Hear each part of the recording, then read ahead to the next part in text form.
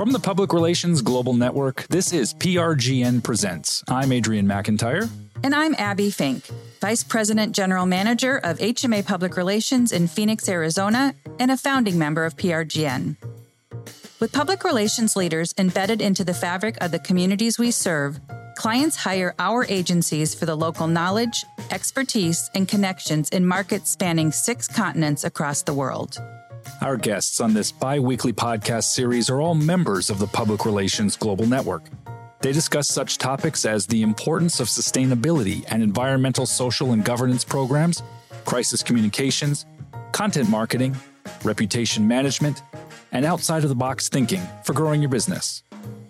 For more information about PRGN and our members, please visit prgn.com.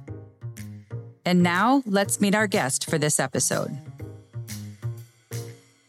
Hello, I'm Joanne Chen from LBS Communications in Hong Kong.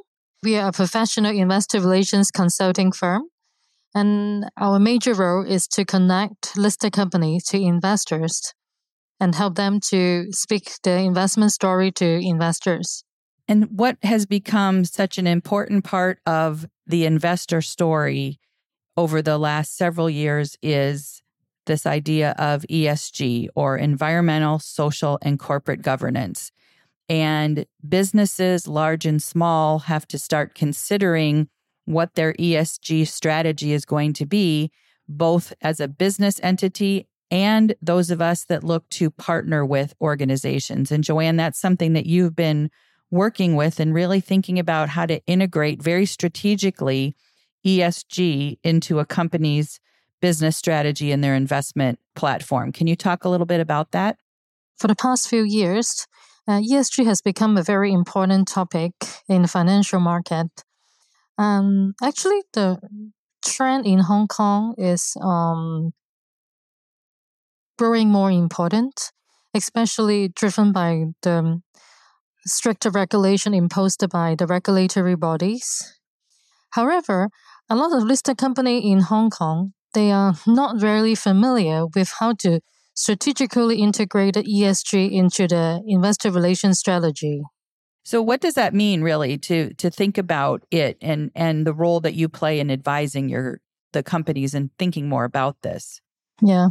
So as an investor relations consultancy for our clients, we're actually very familiar with the investment stories and all the promotion channels that they have been using in connecting with their shareholders. But for us, the future value of a company really lies on how they integrate their ESG value into the investment story. Our role is very important to effectively integrate the IR communications with ESG communications. For example, we have to make good use of various methods and channels such as the annual report, corporate websites, investor presentation, or any other investor engagement channels. And through which they have to speak not only the investment story, but as well as the risks and opportunities that they have seen related to ESG. So the conversations, I think, are twofold when we're looking at ESG. It's the business themselves have to, I'm going to use the word investment in the sense of make a commitment to really living that ESG philosophy and focusing their business around those 3 entities. But those that are making that investment financially into a business are asking those questions, right? So how do we help stakeholders understand, the needs and concerns of this and what ESG means and why it's important? I think it is very important because every stakeholder is unique and they all have their own set of ESG related concerns. Some may see climate related risks is more important of higher priorities, or other, they may more focusing on labor practices, for example, human rights, board diversity, etc. So our role is to help the companies to prioritize and understand the diverse needs and tailor the communication strategies to address the concerns and the expectation of our stakeholders and investors. Now, is it oftentimes or can it be that they're not necessarily fulfilling completely a commitment to each one of those categories, right? There's very different philosophies regarding the environment versus their social concerns or their governance concerns. And I know one of the things that's so important is being, transparent about, where you are on those particular areas and demonstrating improvements or changes or, consistency in efforts. So when you're looking at an overall strategy, how do you balance the different elements of those things?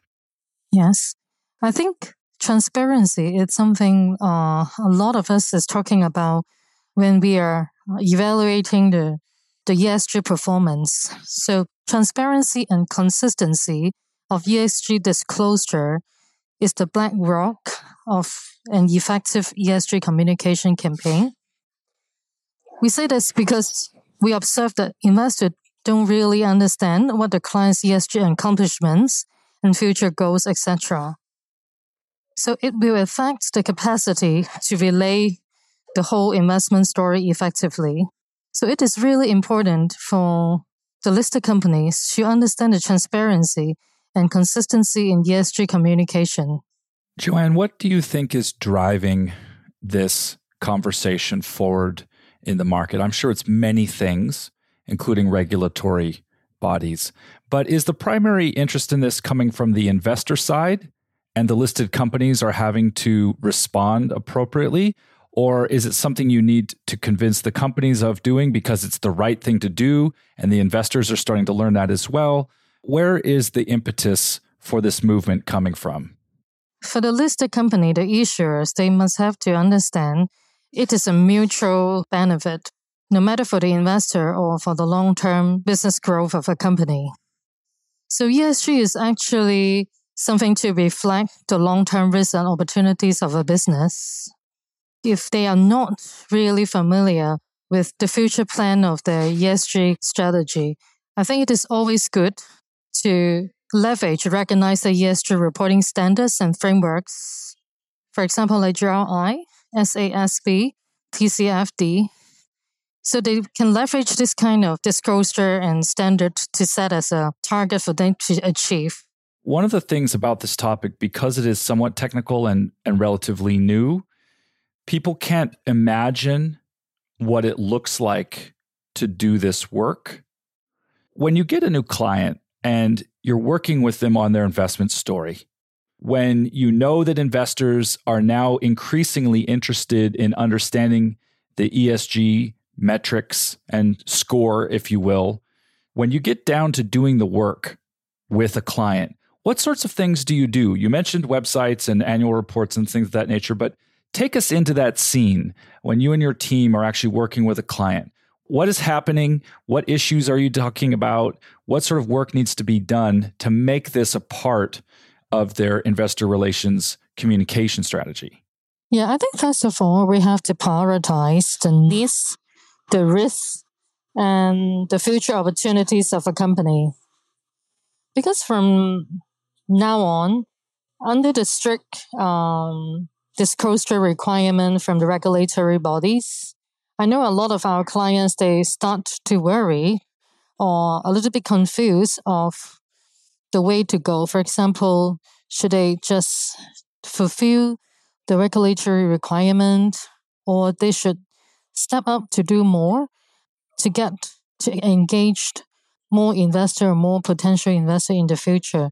So I think first of all, we got to prioritize their needs and also the business risks and opportunities. So they got to really understand the business in terms of the exposure, the ESG risk. So this is the first thing that we have to work with our client.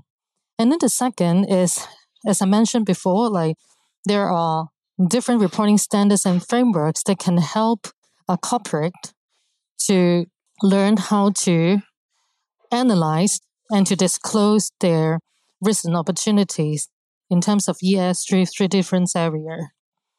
For example, there are Global Reporting Initiative, GRI, and the Task Force on Climate-Related Financial Disclosure, TCFD, and the Sustainable Accounting Standard Board, SASB. For example, in Hong Kong, GRI and TCFD are more commonly adopted for the company to disclose their ESG exposure. And then the second thing is to gauge the confidence of the company in being more transparent and disclose their progress in terms of ESG achievement. Like I mentioned before, not only confined to annual reports. For example, during the investor presentations, when they talk to their shareholders, investors, they always try to remind them where is their position in terms of the ESG development. So it is a way to ensure the shareholders that the ESG commitment they have made today may not be something for them to achieve a short-term return, but in the long run, it will be very beneficial for the company to gain a bigger success in the future. Thanks for listening to this episode of PRGN Presents, brought to you by the Public Relations Global Network. We publish new episodes every other week, so follow PRGN Presents in your favorite podcast app. Episodes are also available on our website, along with more information about PRGN and our members at prgn.com.